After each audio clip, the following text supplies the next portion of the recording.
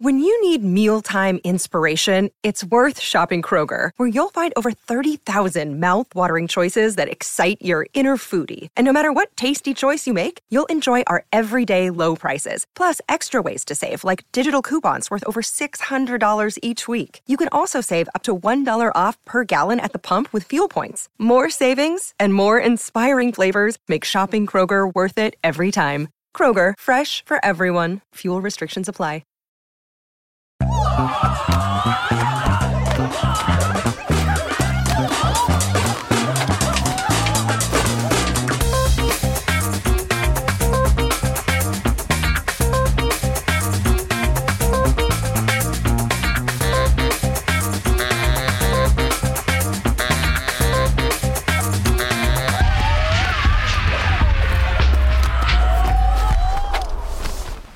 Hello, everybody, and welcome to another episode of Audio Judo. I'm Kyle. And I am Matthew. Hello. Hello. Today, we are going to be answering a very important question. What does a lawnmower man walk like? Oh, that is interesting. It's a very important question. So we are proud members of the Pantheon Podcast Network, the premier music podcast network. Just want to give you a little update about some changes we've made to some earlier episodes. I know we have some older listeners that have been with us for a while. When we first started this podcast, we didn't include music clips on our episodes because we felt they violated copyright usage. Well, we consulted with some attorneys, and it turns out that our podcast is a critique which falls under the fair use copyright law and allows us to use some music clips so long as we have something to say about the songs and we don't use them as music beds or anything like that. So we have meticulously gone back into our older catalog and added some clips. Maybe you didn't have time to listen to some of the bands we were talking about when you first listened. Maybe go back and listen to it again and get some flavor for the music that we were referring to. So these are available in their new and improved form at audiojudo.com. And we will be noting in the show notes on there. First of all, I'm updating the show notes as well. Thank you, Matthew, for coming up with all those notes. I'm going to put those on there as well. When we update the audio, I will put a note in the show notes that says updated audio and the date that it was updated. I like this. So that that way, if you're going back to listen to an old episode or you want to figure out which ones have been updated, you can look, and I'll probably put it right at the top of the show notes just so that you can glance at it real quick and say, oh, this one's been updated. And that way, it's not all going to happen at once because obviously it takes us time to process these, and Matthew's got to go through and pick where he wants to put the music, and then Randy's got to actually go through and put the music in it. So it'll take us a little bit of time, but it'll slowly happen over a period of a few months. We are your full service podcast here, trying to make things better for you. This week is going to be slightly different. Originally, we were ready to do an episode on Genesis's landmark 1974 album, The Lamb Lies Down on Broadway. I had done a bunch of research. Kyle may have. I don't know when to start. I even had a great piece of writing from show consultant Chris about the making of the record. But then something kind of fell into our lap on my... Go ahead. No, I was saying it was a stripper. Yeah. Well, that happens, I guess. Okay, on my nightly perusing of Twitter and assorted social media, I came across a post by Steve Hackett, the former lead guitarist of Genesis, as he was getting ready to release a double live album of him performing his solo record, Spectral Mornings, and the Genesis record, Selling England by the Pound, both in their entirety. I thought that'd be cool to talk about. So I took a chance. I emailed him. I emailed his publicist on Monday night. On Tuesday, we were scheduling the interview, and last week, we were able to talk to Steve from his home in Wales. So this episode is going to take a little bit of a different form. We're going to talk about Selling England by the Pound like we usually do, track-by-track breakdown, album art, and all that stuff. But we're going to weave in some of the conversation we had with Steve about the songs, the recording, and other sorted information. And we hope that you guys enjoy it as much as we did prepping for it. So, Selling England by the Pound was the fifth album released by Genesis. They had been coming off the relative success of their last album, Foxtrot, and the tour that followed. And before we go further, we should probably take a second and talk about Genesis for a bit. Oh, yeah. Especially this particular version of it. So that leads me to my important question for you, Matthew. Go ahead. That's a perfect setup. So do you believe the three Genesises theory? What's that? What do you mean? So the idea that they were one band, sort of an English folk band, and then they became a prog rock band, and then they became an 80s pop band. Because some people, I mean, there are people who are very, very militant about this, that they're like, no, I will only listen to that prog rock era Genesis. And there are some people who are like, they were way better before Steve Hackett showed up and they became the prog rock stuff. And there are other people who have no idea that any of the prog rock that's true. And folk stuff exists. They just know, late 80s pop music Genesis. Right. So I'm going to say I would subscribe to the 2 version of... Okay. 2 Genesis version. Genocides? Genocides? No, whoa, not that one. Oh, yeah, no. Genesis. That the original incarnation, the folk Genesis, was nothing more than the beginning of the progressive version. They wanted to be that progressive version, and I don't know that they had the complete chops at that point to do it, but they were still trying to lean that way. Like the first album...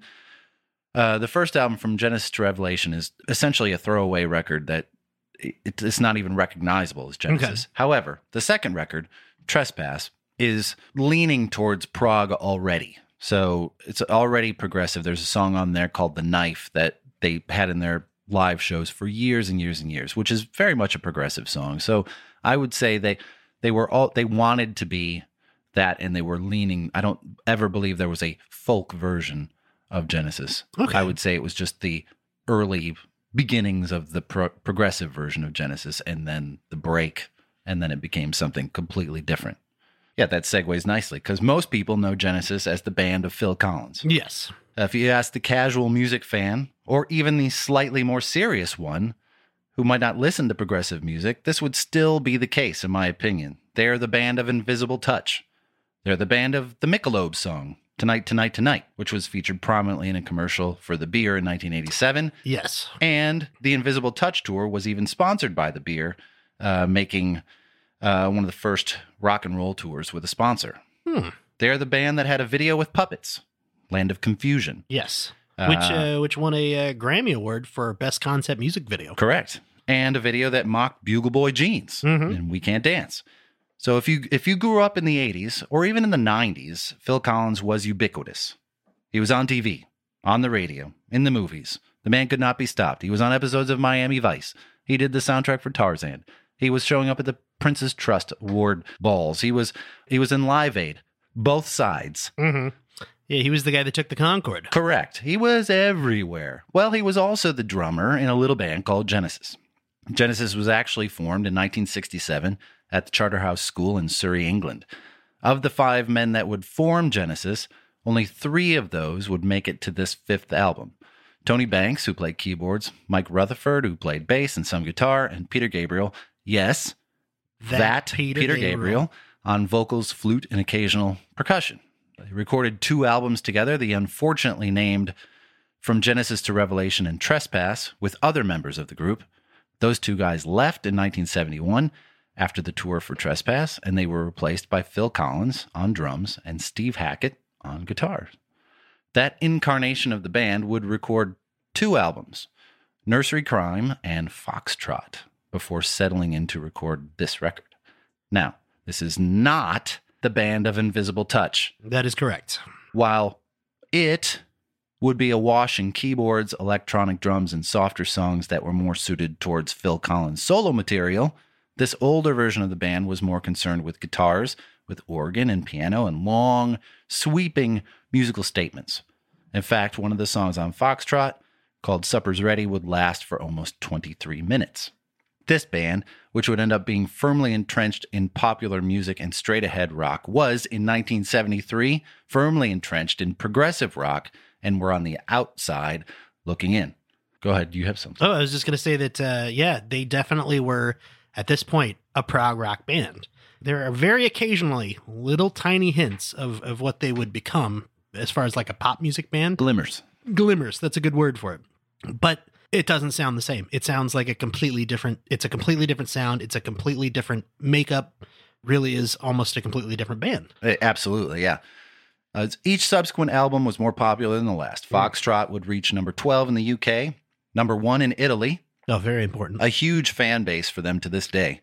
Massive.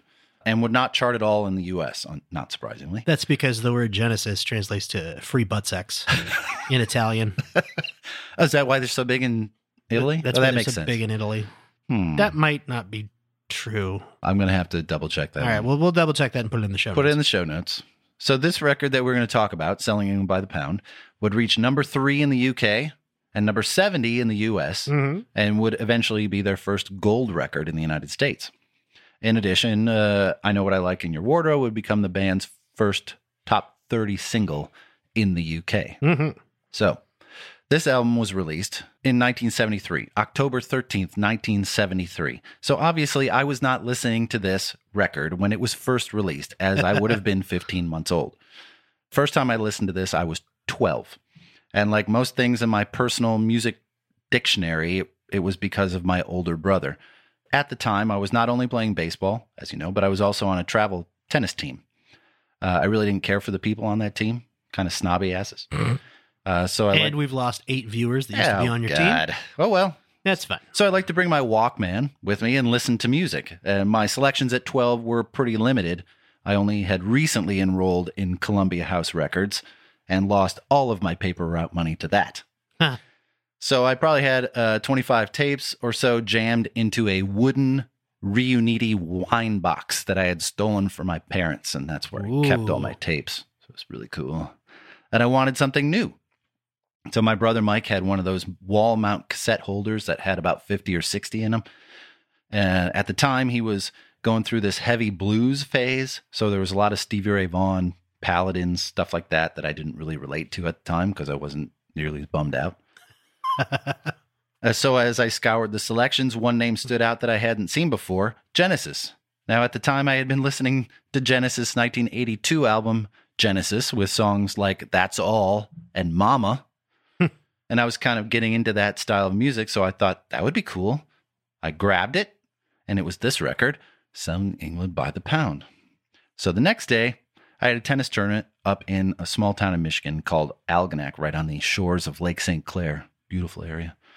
And I didn't listen to the record on the bus. It wouldn't be until later that afternoon, between matches, that I found a quiet spot in the shade and laid out on a picnic table and put it on. Mind blown. I looked at the tape cover because I was sure this wasn't Genesis. It sounded like The Games Without Frontiers and Shock the Monkey Guy singing. That couldn't be right. I was really confused. But either way, I was transfixed by it. My musical vocabulary at the time was Rush and popular music. I hadn't really ventured much beyond those walls. I had heard about progressive music in as much as Pink Floyd, which I thought was cool, Rush, which I loved, and Yes, which didn't sound progressive on 90125, so I didn't see what the big deal was, because that's where my experience was at that point. And Jethro Tull, which I kind of liked but didn't get yet. So this was something else entirely, and I was addicted to it, and I listened to it for months and months on end, and still listen to it this day. And something about the English sound, that pastoral sound, the musical paintings on the record, the musicianship are just wonderful. And we're going to talk about that record. Yeah. This is a very, very English record. Yes. This is, this is like a picture of the Queen on the wall. Might English. As well be. I mean, it is, I'm trying to think of a way to say slathering England on some toast. I believe you just did. I think I just said that. I think you just said slathering England on some toast. There's a different phrase in my brain, but we'll go with that. It really is. You're trying to say if England was a tub of butter. I can't believe it's not Britain. Yes. Yeah, so you would just like, and then you'd enjoy a little bit of Selling England by the Pound. Yes. I like that. But 2 things that I do think we need to mention about this as well. Very long for a record album, a record-based album.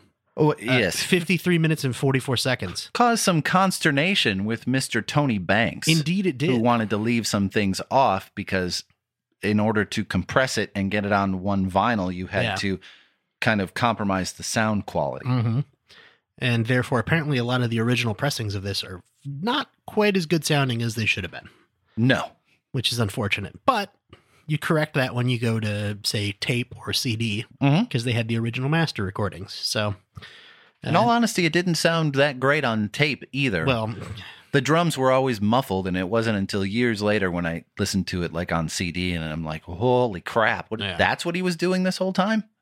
Oh, that's pretty good. It's pretty amazing how much you miss out on because of stuff like that.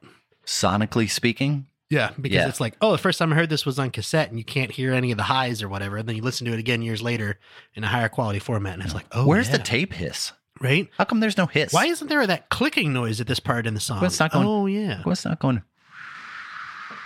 throughout the whole thing. That's weird. The other thing I think that we should probably mention, though, is very famously Steve Hackett's favorite of the Genesis albums. Mm-hmm. And I can't remember if we asked him that in the interview or not, but I hope that we did. He did speak about it. Okay, good. Yes. What did you find out about the cover? I found out a ton about this album cover. Originally, it's a painting by Betty Swanwick titled "The Dream." She was her real name is Ada Elizabeth Edith Swanwick, R.A. Yes. Well, we referred to her as Betty. Yes. R.A., in case you don't know, stands for Royal Academy of the Arts, which is a very famous art school in England. She worked from the early 1930s all the way up until late 70s. Her early designs, what she became famous for, was she designed a lot of the original London Transport posters. And they're very beautiful, very iconic work. She also was an author. She wrote and illustrated several books, including some children's books. A lot of her illustrated books were actually for adults, which I thought was interesting because that time frame, to me, like, the idea of manga and comics didn't come around until later. I'm sure they were around, but the idea of writing a picture book for adults seemed kind of unusual to me. But her work is super, super beautiful. If you want to see some of it, go to chrisbeatles.com/artist/Betty-RA-RWS-1915-1989.html. I'll put that link in the show notes so you don't have to remember it. I already forgot what it was. They have a beautiful Chris Beatles as an art gallery, and they have a bunch of her work on display. And it's very, I don't know the right term for it. It's a very specific style. It's very minimalist, but I like it a lot. This cover, however, not necessarily quite so minimalist. It does almost look like a children's book illustration, and it actually influenced the song I Know What I Like in Your Wardrobe. And that's why they asked her if they could use this. Well, they asked her if she could make something for them. Correct. And she didn't have enough time. So they said, well, can you take this work and add a lawnmower to it? So she did. So the original does not have the lawnmower on it. This one does. They are very big fans of this record, of this album cover as a whole. Like generally, everyone in the band, this is their favorite of their album covers. They loved the painting because it has this idyllic British setting, which was perfect for the sound of the record. And they wanted it, so Tony and Peter went down to talk to her. And the story they tell is great. So apparently, she was a very eccentric older lady, and she served them tea outside in her garden and had her table on the side of the hill. So everything was kind of sliding off the table, but she didn't really bother with it. So Tony and Peter were constantly trying to keep the tea from falling off the table during their whole conversation. And she was oblivious to it. And they also said that she had a pet parrot that when they went to the garden, sat on Peter's shoulder and kept nibbling at his collar. And he said he could never tell if she was talking to him or the parrot when she would ask a question. So it's just a great story. They like that awesome. Kind of stuff is like, and so they basically begged her to do this and modify it because she couldn't paint something new, because originally they wanted her to paint something original. Yeah. And she didn't have enough time. So it's like, can you do this and modify it? Which they did. So it's just a great story. That's cool. For something like that. Again, you don't get stories like that anymore. No, you don't. Perfect. Wonderfully British it is. Very, very British, just like the album cover, which is very... You have anything else? Are you ready? No, let's do it. Track by track. Let's switch into the track by track. Track by track. First song is Dancing with a Moonlit Night. This is such a curious mix. I love it. What do you mean? It is very folk music and prog rock in one song. Yeah. and it's very, and it kind of switches back and forth a little bit. And I think that this is such a good opener for this album because it is kind of the switch from the old sound to the new sound. And that's with the introduction of Steve Hackett. Right. One of the most fantastic openings of any song, in my opinion. That stark line right out of the beginning. Can you tell me where my country lies? Set the unifawn to his true love's eyes. You are instantly transported into another place and time. Peter Gabriel was renowned by this point for his stage presence, whether that be the makeup he would wear or the absolutely insane outfits he would wear. For instance, during the tour on Foxtrot, he would wear a red dress with this giant fox head, or he would put on fluorescent makeup, a cape, and bat wings when he performed Watcher in the Skies. So he had a knack for this stuff. So this would be no different. He would perform this song with a helmet and chest piece, like a British soldier, but to him, he was not a soldier at all. He was the embodiment of Britain himself. And he was known very well for making up these stories when they were performing. It was born out of his need to fill time in the early days when their, sound equipment wasn't as reliable and shit would break. So he had to just talk and make up stories. So on this tour, before they performed Dancing with the Moonlit Night, he would say something like this. I am in the English Channel. It is cold, exceedingly wet. I am the voice of Britain before the Daily Express.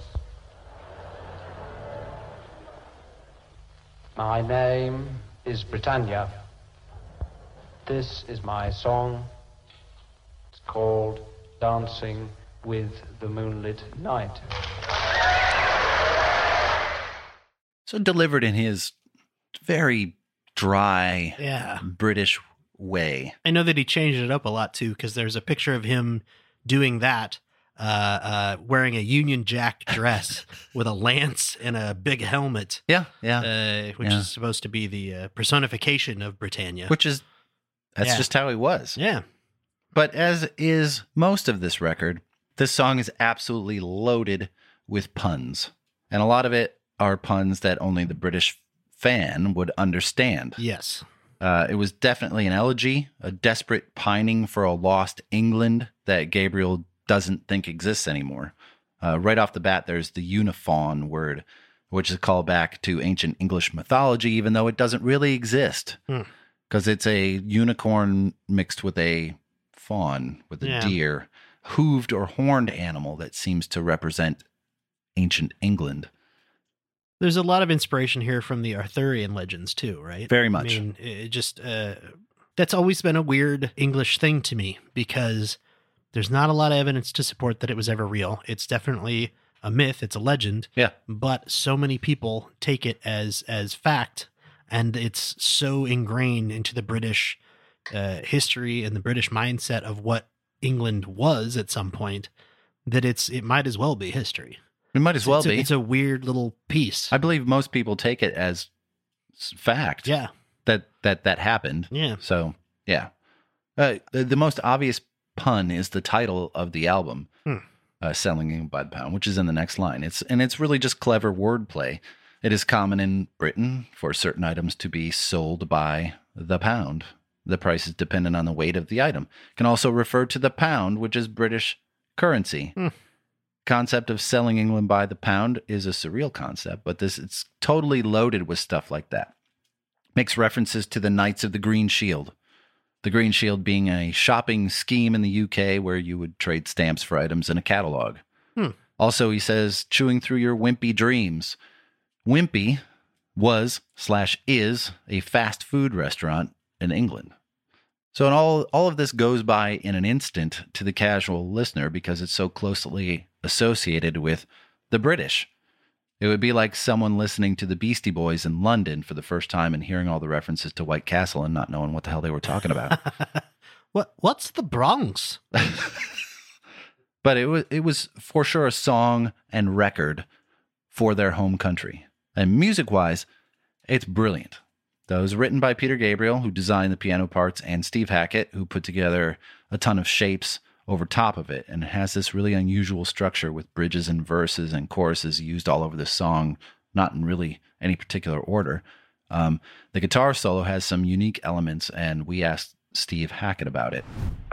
So it's got some guitar moments that I think stand the test of time. He said immodestly, if you listen to the first track, Dancing with the Moonlit Night, for instance, you get a guitar solo that features tapping, sweep picking, and octave jumps. And, these are all things that have become part of the sort of the glossary of terms for the modern shredder. But it was, let's put it this way, in 1973, people weren't doing that at that point. And I'd started doing tapping, which was a technique later named by Eddie Van Halen, but I've been doing it since 1971, so you can hear it on those Genesis albums. And I think other musicians picked up on us before the media did, and people like Brian May said it was an influence, and other guitarists who said very, very nice things. And this is what that solo sounds like.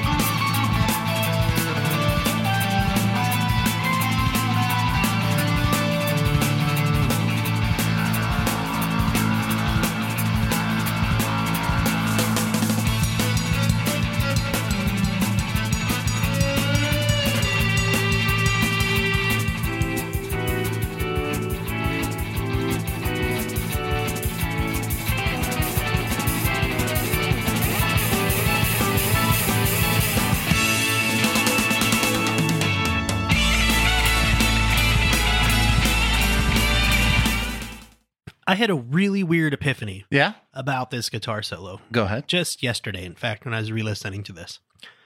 I was sitting, it's a great guitar solo. And I was like, yeah, it's pretty good. Yeah, it's good. It's good. Mm-hmm. It occurred to me yesterday when I was listening to this again, that it is yet another instance where you don't think about firsts. So by that, I mean, this was 1973. Correct.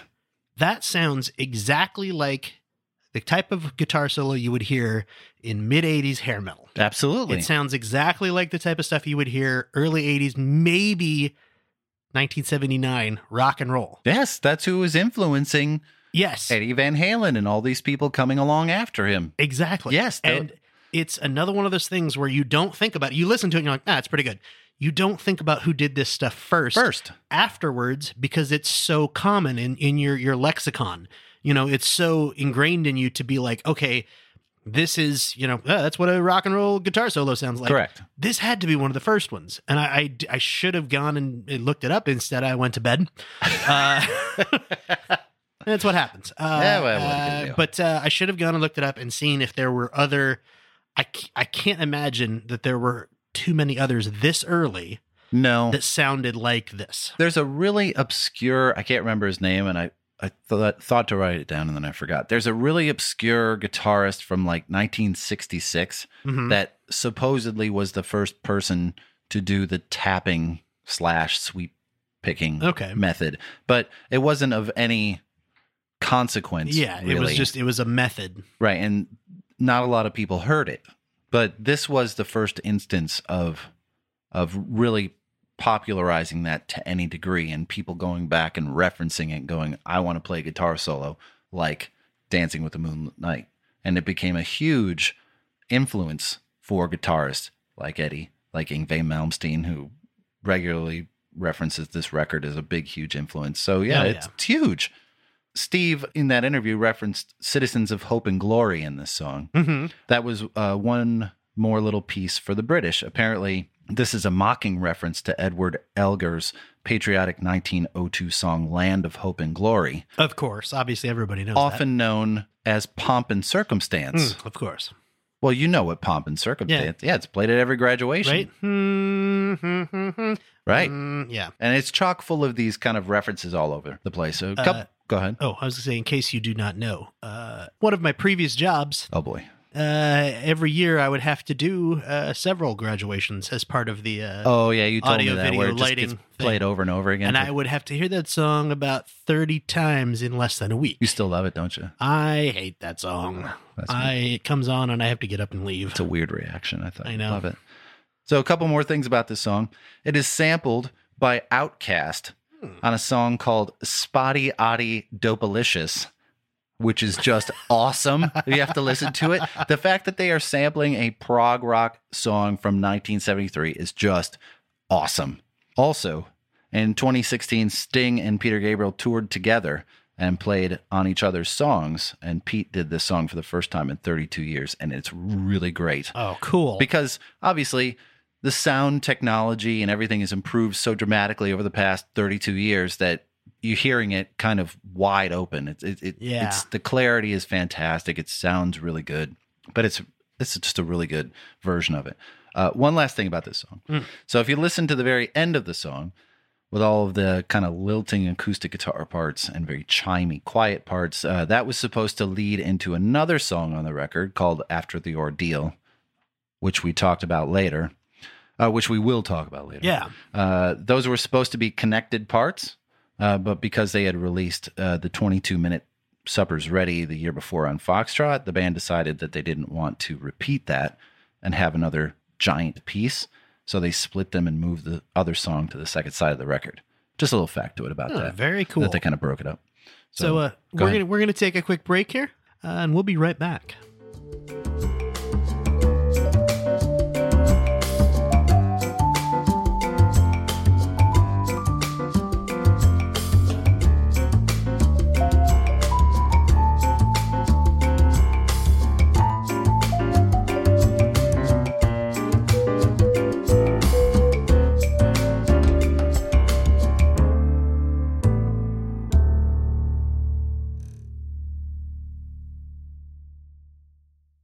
So the next song is I Know What I Like in Your Wardrobe. Ooh, hello. Hello. This song is the band's first foray into what is considered popular music. Mm-hmm. It was the first charting single of their career, topping out at number 21 on the UK chart. But in true progressive rock style, they refused to play it on television to promote it for many years. Very prog rock. Phil Collins would refer to this as their, quote, Beatle moment. Ooh. That's saying something. Apparently he hadn't got to that point of his career yet where he would have much larger Beatle moments. The song starts out with this great low-end mellotron note that Tony Banks played to try and emulate the sound of a lawnmower. And it almost enters psychedelia a little bit. Yeah. All this bizarre instrumentation. And it tells the totally relatable story of a guy named Jacob who is a lawnmower. And despite everyone in his life wanting him to go and, quote, do great things, he is completely content doing what he loves, and that's mowing lawns. He knows what he likes, and he likes what he knows. Right? And there's such great poetry and meaning in there, especially for a kid of 12 when I was listening to it for the first time.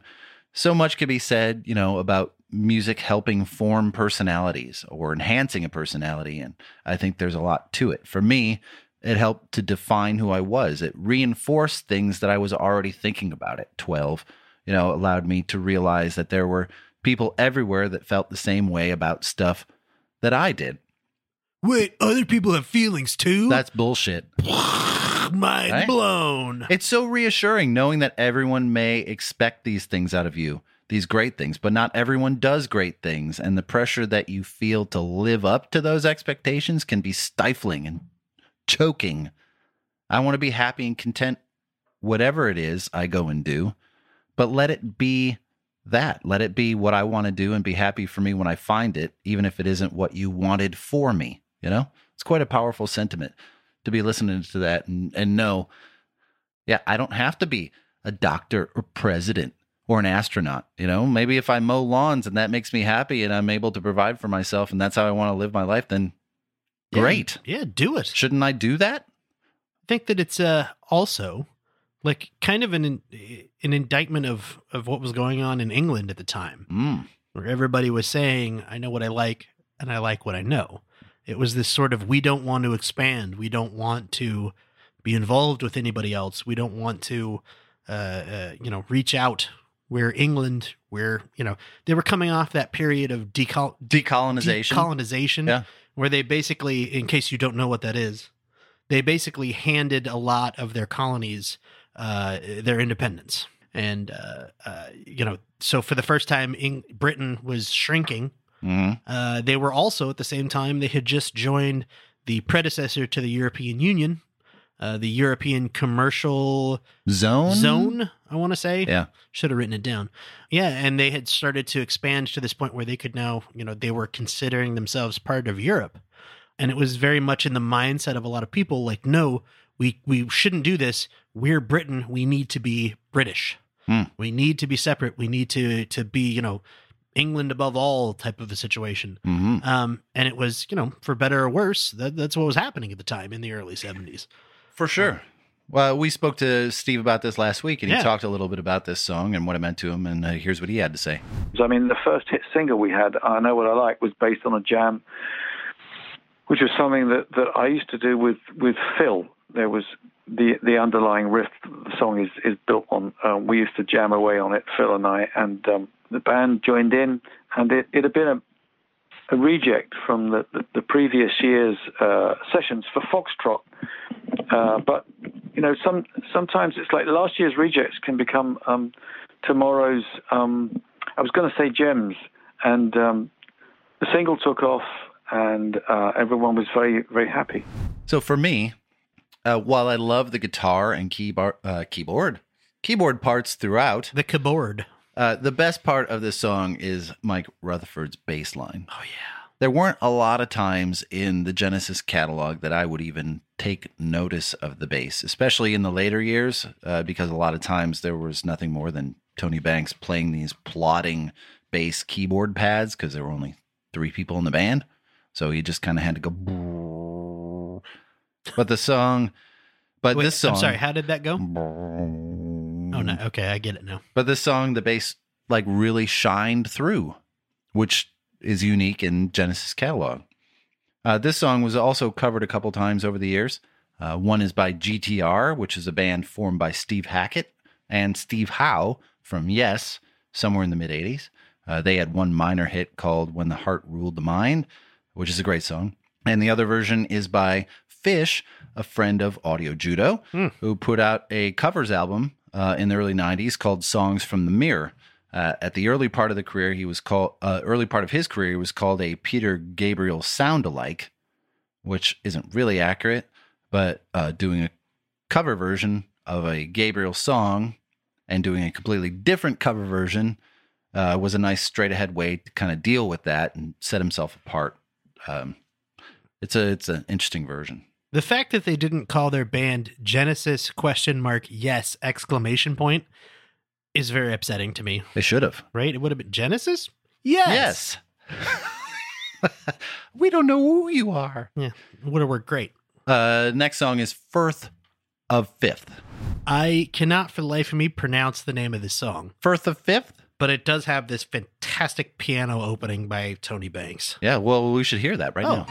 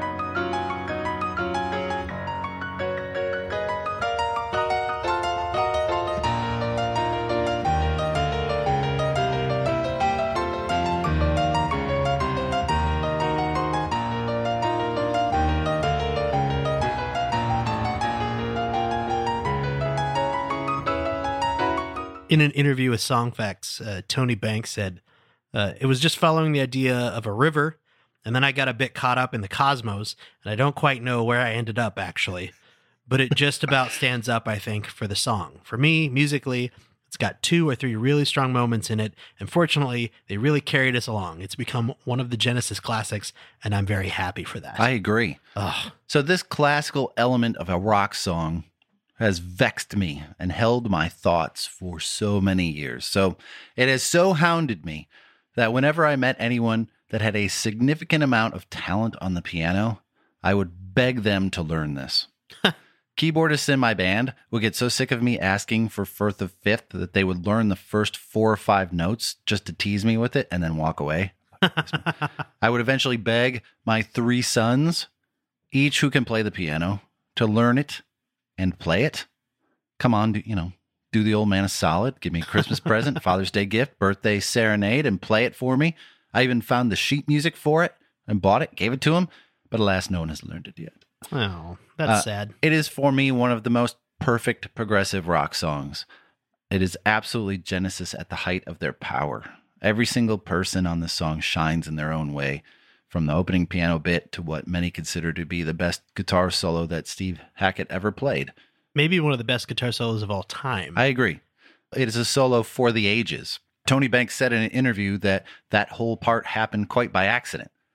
They had been playing it live, and Tony had intended for that section to be just a piano and flute melody, and Steve started soloing over it, and it turned into this big bombastic thing, and Tony was turned off until he started to see it unfold and play out before him, and he really loved it at that point, so they began to play it that way.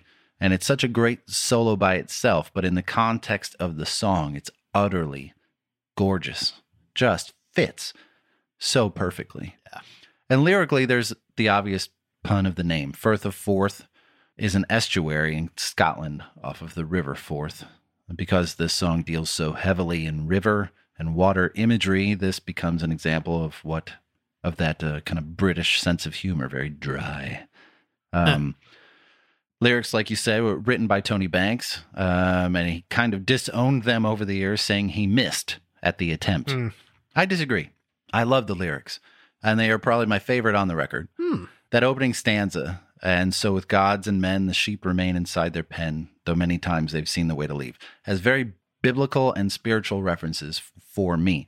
Like I've said a bunch on this episode, I was 12, and I was questioning my faith in all those things we question as adolescents. And this had so much power to me, the sheep being the believers, and the door is open.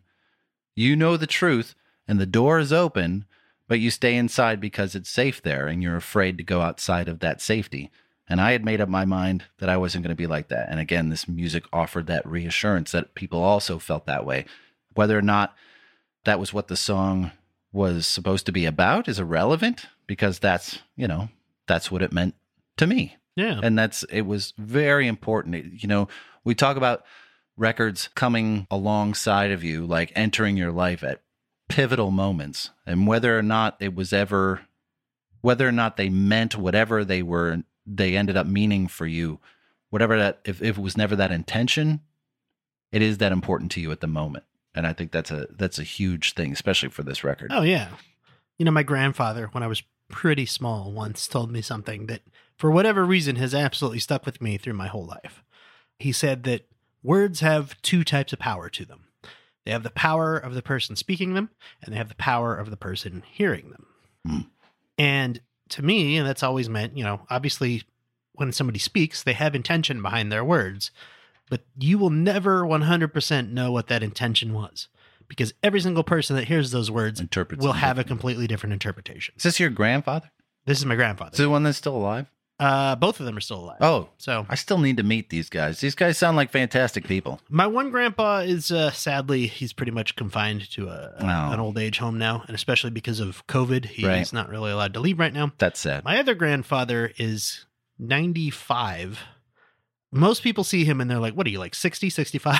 I got to meet this guy. He sounds fantastic. He skied until he was 87 years old. I love this man already. And he would still golf if it didn't hurt his arms too much. He goes once or twice a year still, I think. But sometime. Is he in Salt Lake? He is. Oh, I'll go up there. If you're ever up there. Yep. That's happening. That goes for anybody out there in the audience as well. If you want to go visit my grandparents, call me, email me. I will set up a meeting. That'd be fucking weird. So, Grandma, I do this thing called a podcast, all right? What's that? I talk to people through a microphone and the internet. That's crazy. And a bunch of them want to come to your house and have sandwiches and cookies. I'll make sandwiches. Okay, so, they're on their way. April 14th, they're coming to your house, They're Grandma. coming. Oh, my God. 3,000 people show up at my grandma's house for cookies and sandwiches. So one more thing about this song. We don't have 3,000. Yeah, we do. Kidding. Yes, maybe, we do. Maybe. Yeah, we do. One more thing about this song. So there's a line in it that says, undinal songs urge the sailors on. Ooh. And God damn it, Genesis, if he didn't make me look up words as a young kid. So an undine is an elemental being in the theory of Paracelsus inhabiting water. So in other words, it is a water nymph. Ooh. And if you read the lyrics knowing that, it makes total sense. In no way I know that unless I look it up. So, see, Mom, music's making me smarter. Well, there you go. Yeah, she's looking down on me like, you're always talking about music. More fool me. More fool me. Yes, it's next song. So you come out of this progressive blitz that is Firth of Fifth and get greeted by this lovely, lilting love song. Yes. This song does not get a lot of love in the Genesis repertoire. I can see why. It's not a bad song. I always thought it was beautiful. It's not also doesn't, it is weird on this album. I think it's a, what do we want to call it? Palate cleanser? Okay. Something that, so vocals on this song are handled by Phil Collins. Second time he sang. Yes, he sang on a song called Four Absent Friends on Nursery Crime as well. And giving you glimpses of what he would eventually become in his solo career. He was really good at the love songs, the broken-hearted song. He's very good at that. And from what I've heard about this song, it was written by Mike Rutherford and Phil Collins during a break in rehearsals while they were just sitting on the stoop, just sitting on a porch waiting for something else to happen, and just start strumming the guitar and blingo blango. Here's the song. Matthew, the band is called Oingo Boingo. Oh, not Blingo not Blango? Blingo Blango. And I don't think they had anything to do with Genesis. I'm not positive. Oh, I'm sorry. You were just... That's all right. You know what? That's all right. Randy will just take that right out of there. Yeah, I'll just cut that right out. It's no problem. So I've been on a bunch of Genesis sites leading up to this. And this song is kind of a touchstone for a lot of people. So there are some that just love this song because it's a nicely written song, and some that just write this off, as one put it, drivel, drivel, drivel. And it's so easy to see with hindsight that this is the direction the band would end up going. Yeah. But there's no way to know that at the time. There was never any intention of Phil becoming the singer or writing love songs and the like. So saying that this was the first step towards their decline is a little ridiculous. Yeah. Is it the finest love song ever written? No. But it is a nice little piece and fitting closer to side one of a great record? Yes. And when Gabriel calls your song quite a breakthrough, as he did, you probably feel pretty good. Yeah. There's nothing wrong with it. It's just, to me, it is that palate cleanser. It's like there's so much noise and information going on this record that this little right in the middle, you're like, oh, deep breath. I like the idea of it being a palate cleanser. Yeah. And also, if I'm honest, if Peter Gabriel called me a piece of gum stuck on the bottom of his shoe, I'd probably feel pretty good about myself. He called me anything at all. Am I a cherry flavored or bubble gum? He'd say it like this. He'd go, Kyle is a piece of gum on shoe. And everyone would clap. You're like, why did it take you an hour and a half to get that out of your mouth? I'd fan myself. Oh, thank you, Mr. Gabriel. He's just very deliberate. He is. But that leads you to the beginning of side 2. Yeah, flip it over. The Battle of Epping Forest. Yo. Well, while More Fool Me is pretty easily discernible easily as to its subject matter and lyrics, this song that opens the second side would require a scalpel and a literature degree to analyze. This is without a doubt one of the densest songs I have ever listened to.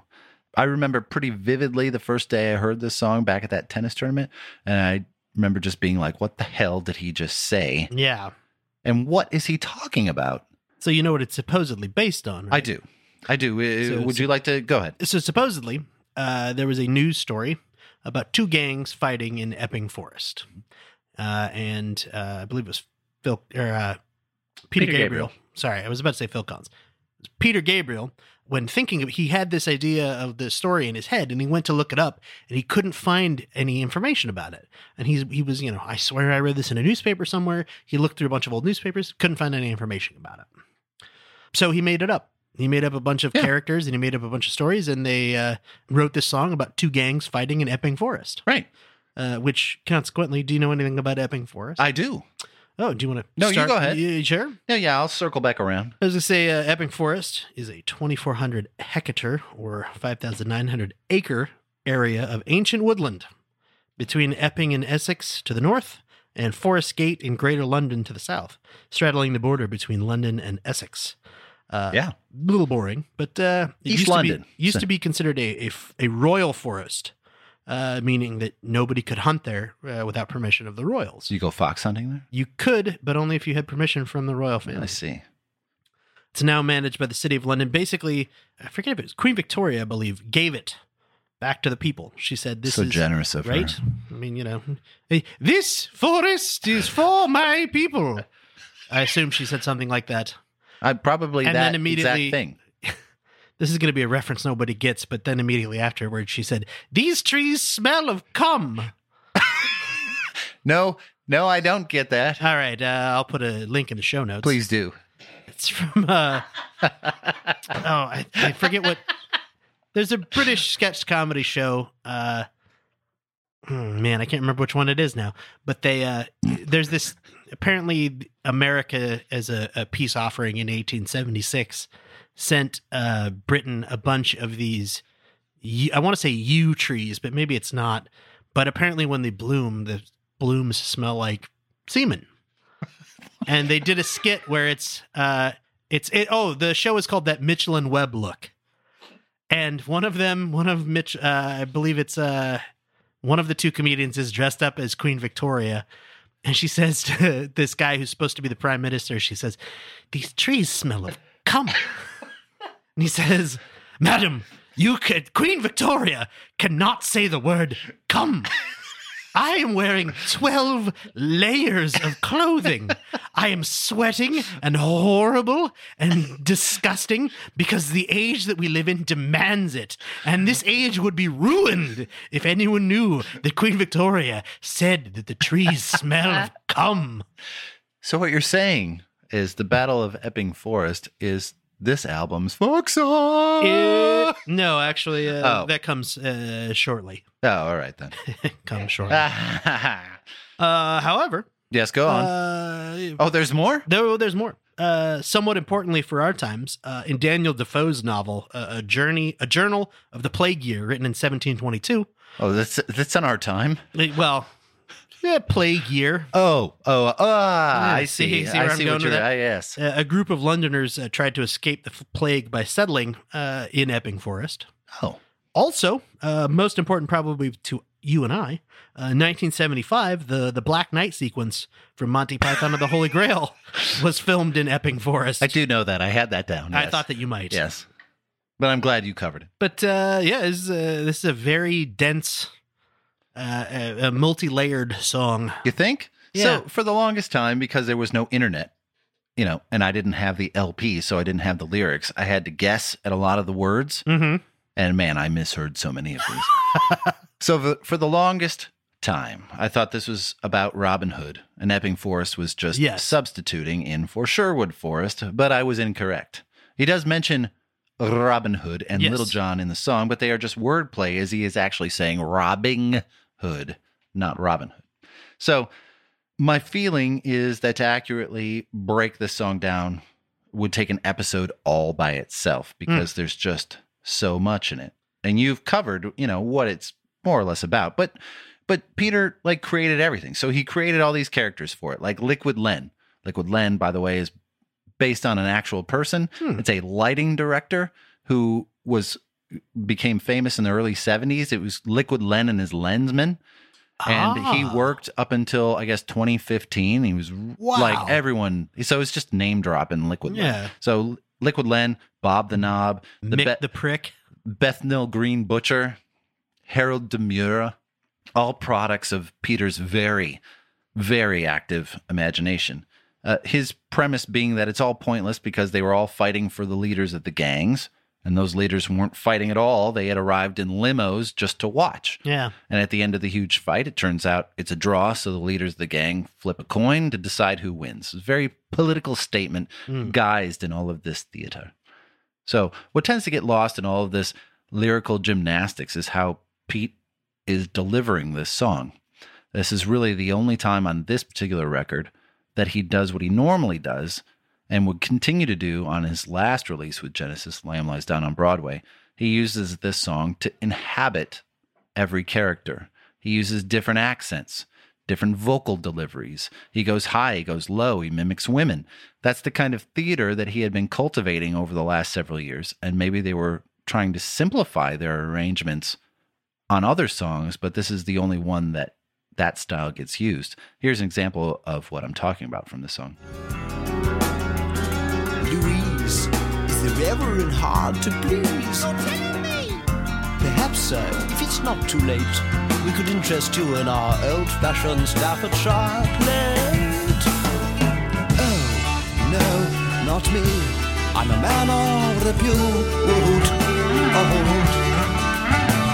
But the devil caught hold of my soul, and a voice called out, "Shoot!" To save my steeple, I visited people, for this I'd gone when I met little John. His name came, I understood, when the judge said, "You are a robbing hood."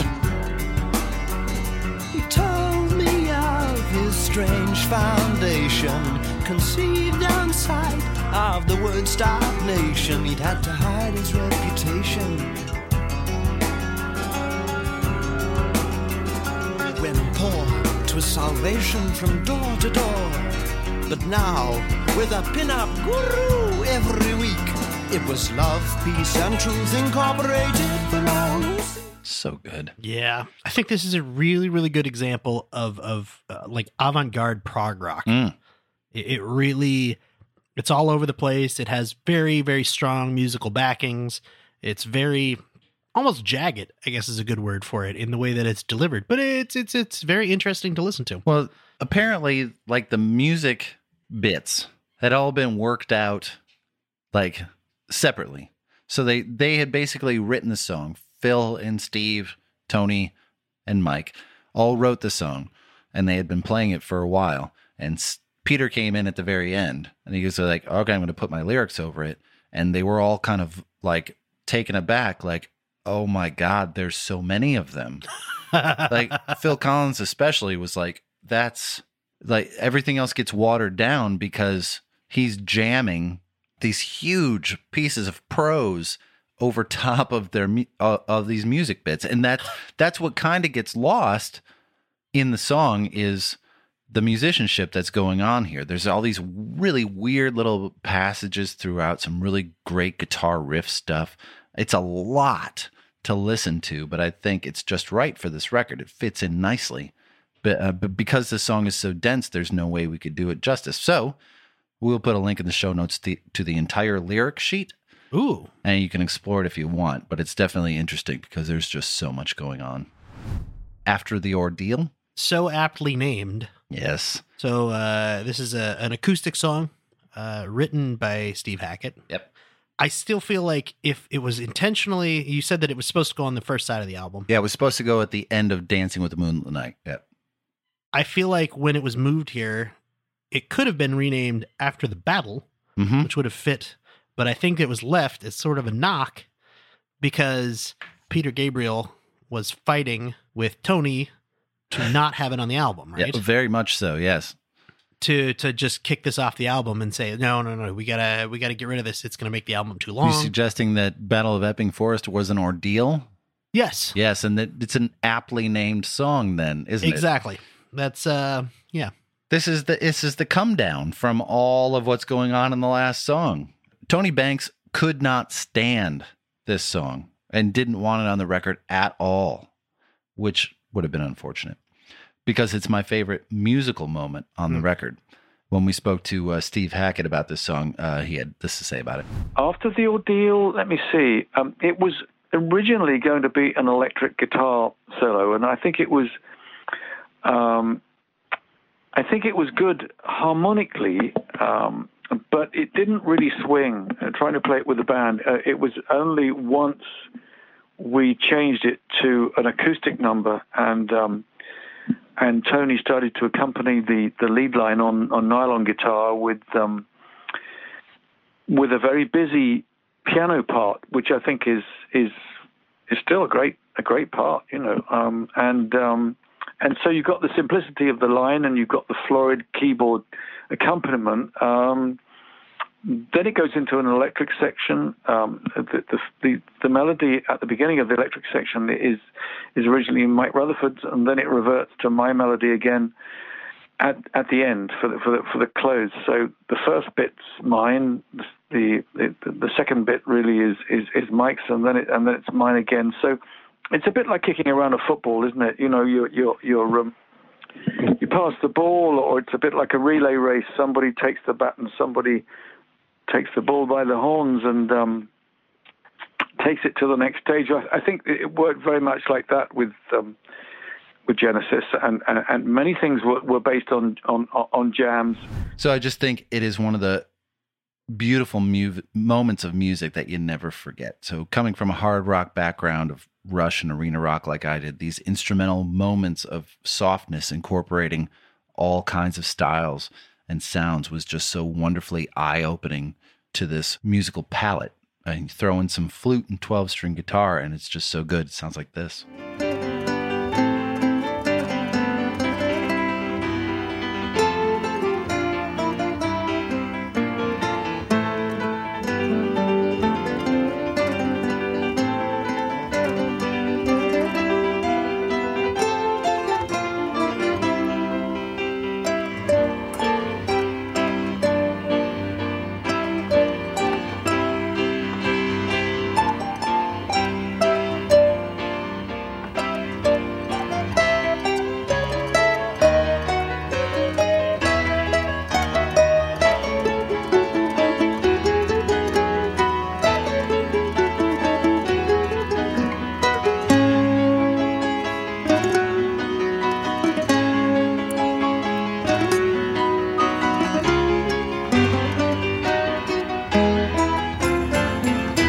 This started out all electric. Yep. And they couldn't figure out how to make it work, so they changed the beginning to be more of a acoustic. In fact, it was the first time Steve Hackett played nylon string guitar. Correct. For Genesis. And I think they made the right decision. Yeah, it's a great song. It's beautifully written and played. And I have no more superlatives other than that. It's just, It's such a great song. It's good. Please go listen to this one. Right? And then it leads into Cinema Show. The Cinema Show. Definitely the song that the band as a whole is most proud of. Mm-hmm. This song would live, albeit in many different forms. It's part of the live show for decades. And as you know, Genesis is going back on tour next year. I would not be surprised if it's resurrected again and into a bit of a different form, but still. The Cinema Show was and is the quintessential prog rock piece with flute, 12-string pastoral sounding guitar work, and of course, the mother of all keyboard solos. This song was written by Tony Banks, both lyrically and musically, but presents itself as more of a jam piece after some of the lyrical stuff is out of the way. The beginning of the song tells the tale of a Romeo and Juliet getting ready for a date with each other from their personal points of view. So the lyrics are partially based on T.S. Eliot's poem, The Wasteland. Yeah. And borrows a lot of the star-crossed lovers plot from that. but it kind of changes its scope a little bit. Music changes, the lyrics change. However, it's still based on The Wasteland. Well, it's very closely based on The Wasteland. Yeah. I've got a snippet here. Go ahead. From T.S. Eliot's The Wasteland. The typist home at tea time clears her breakfast, lights her stove, and lays out food in tins. Out of the window, perilously spread, her drying combinations touched by the sun's last rays. On the divan are piled at night her bed, stocking slippers, camisoles, and stays. I, Tiresias, old man of the wrinkled dugs, perceived the scene and foretold the rest. I, too, awaited the expected guest. He, the young man, carbuncular, arrives, a small house agent's clerk, with one bold stare, one of the low on whom assurance sits, as a silk hat on a Bradford millionaire. The time is now propitious, as he guesses the meal is ended. She is bored and tired, endeavors to engage her in caresses, which still are unproven, if undesired. Flushed and decided, he assaults at once, exploring hands encounter no defense. His vanity requires no response, and makes a welcome of indifference. Beautiful. Beautiful poem. That is like, oh, thank you. Yeah, thank right? You.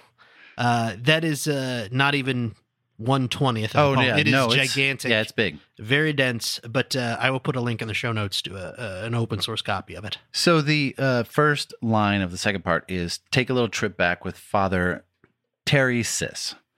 I can never pronounce that. When I was a kid, I thought he was saying, Father Terry says. 3 separate words. And I was like, all right, Father Terry it is.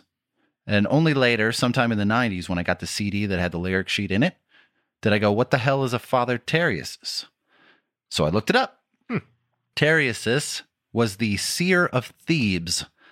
The gods were once arguing about who enjoyed sex more, men or women. To settle the question, they employed a wise human. Being absolute believers in empiricism, they sent the usually male Tiresias to Earth as a newly minted female in order to gain the experiences to settle the argument. When he returned to Olympus with his results, the gods quizzed him with the question, who enjoys sex more? Tiresias answered, were I to divide the pleasure humans experience into a portion of 10, men enjoy sex a value of 3, and women a value of 7. The proud male gods, very angry, struck Tiresias blind on the spot. If I remember correctly, they also gave him the power of prognostication, but withheld any ability to convince anyone else of his visions. So that along with the lyrics, you know what that means. Go ahead. This is a 10 minute and 41 second long fuck song. That's pretty much all it is. Yeah. So then there's the line that compares woman to earth and man to water, and says there's in fact more earth than sea. Now we know the Earth's surface is 70% water, but that's just the surface. Under the water is more earth, so there's way more earth than sea, which I thought was a clever bit of wordplay from guys who were only 23 years old. That's pretty worldly stuff right there. And, it's fascinating material. And again, music can make you do strange things like study literature and mythology. But it really was an education all the way around, not just musically. The song that then takes a lot of bends and turns with some great jam parts by Phil Collins and Steve Hackett, and then closes with a 4.5-minute keyboard solo by Tony Banks. And here's a little piece right here.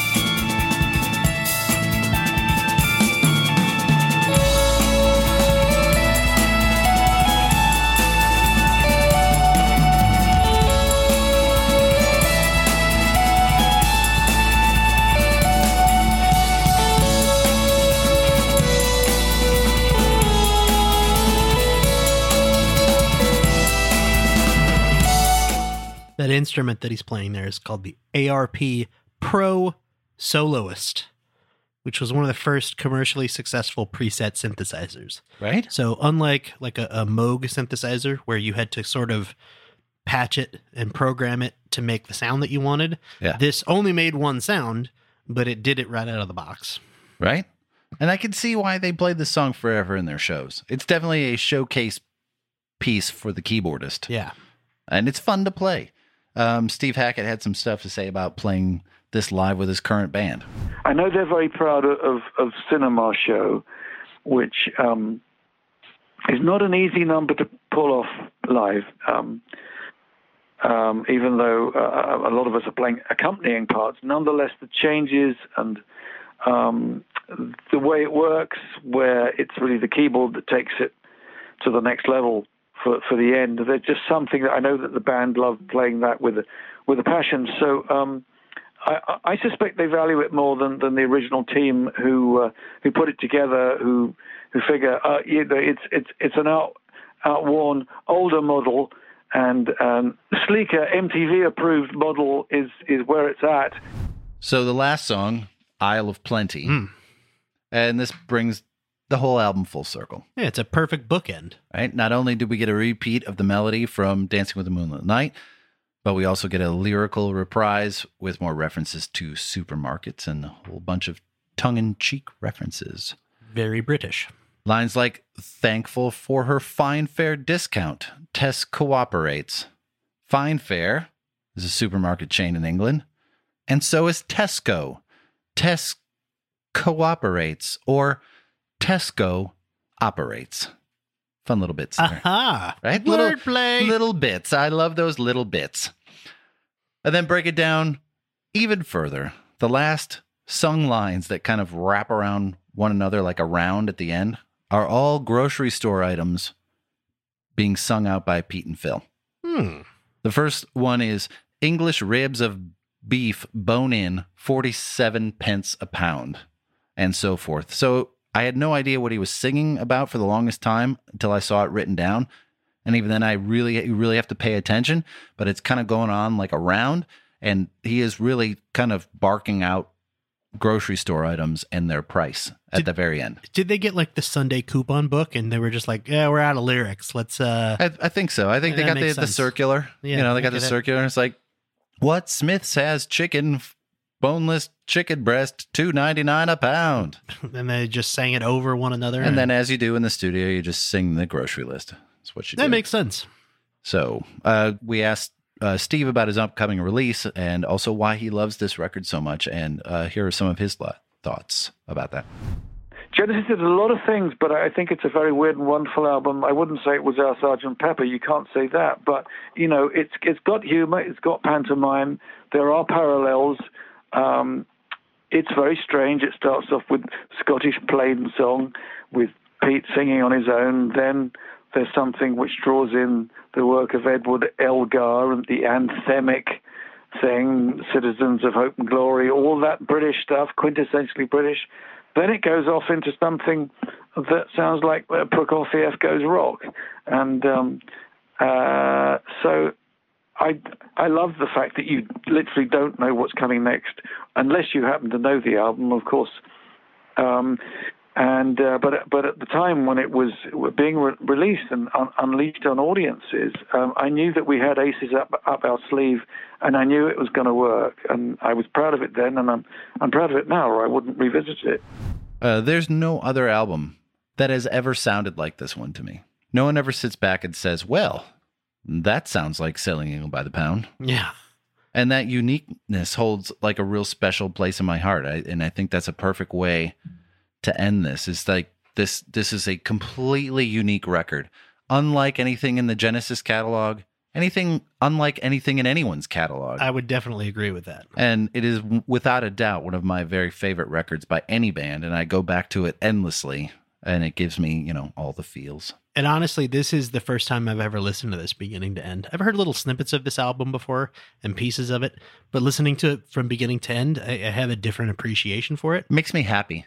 It's definitely that makes me happy when you say that. I think that it's a great example of prog rock. I don't know if it's the most accessible example of prog rock. No, probably not. But if you're a fan of prog rock or even sort of that sound. It's interesting that you even say that, because is is there an accessibility to prog rock? Like, is there is there an avenue that you'd be like, well, this is an easy way to get into prog rock? You know, honestly, off the top of my head, no. I couldn't be like, go listen to this and that'll start you down the right path. Right. There's not one.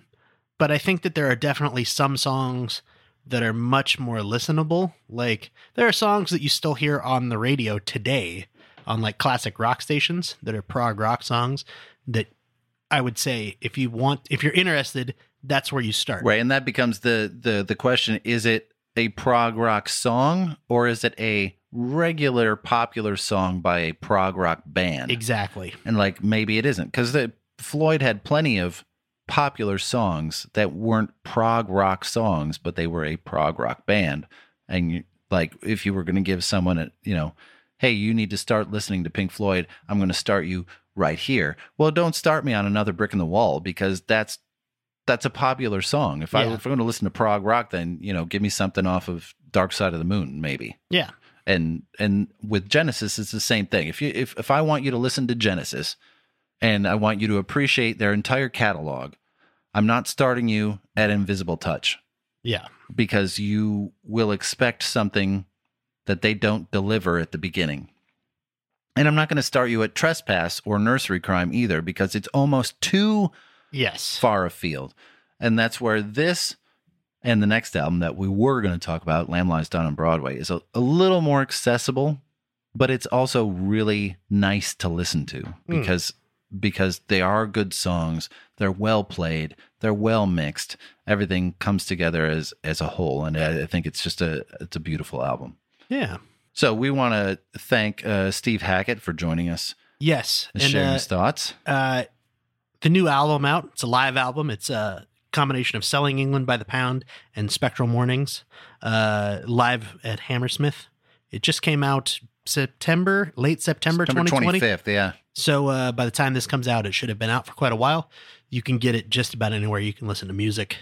And it's very, very good. Yeah. I liked it a lot.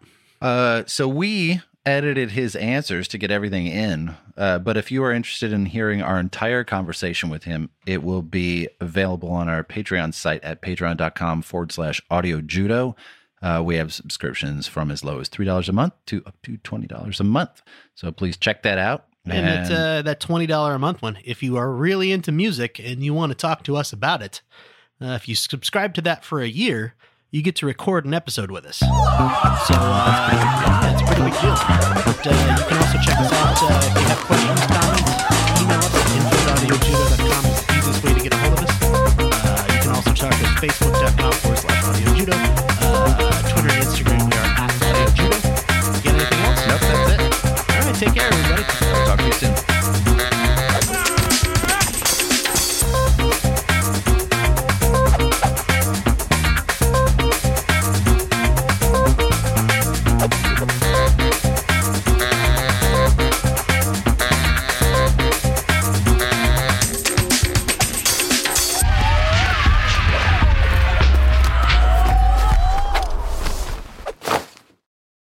Phil Collins Flea. It had a Phil Collins Flea performing. Like Phil Collins and Flea merged together, like a bass playing, drumming guy? Yes. Phil Collins and Flea had a baby and they... We'll go with that. Okay, yes. Let's go with that. All right. It was all mechanical, you know. It's NFL draft season, and that means it's time to start thinking about fantasy football. FantasyPoints.com features industry-leading experts and prognosticators using proprietary hand-charted data to help you score more fantasy points. FantasyPoints.com is the place to go for whatever kind of fantasy football you play. Whether you play fantasy football, daily fantasy sports, or do a little bit of everything, Fantasy Points has the meticulously researched content to guide you to victory. And why wait for the fall? Fantasy Points also covers the new spring football league, the UFL. Join the guru, John Hansen, Scott Barrett, Joe Dolan, and other massive names in the fantasy football universe with an exclusive offer. Use code Pantheon for 15% off any Fantasy Points package, including the all-in package, with access to every article, tool, and data nugget that Fantasy Points has to offer. That's fantasypoints.com and code Pantheon for 15% off at Fantasy Points. Fantasypoints.com, code Pantheon. Score more fantasy points.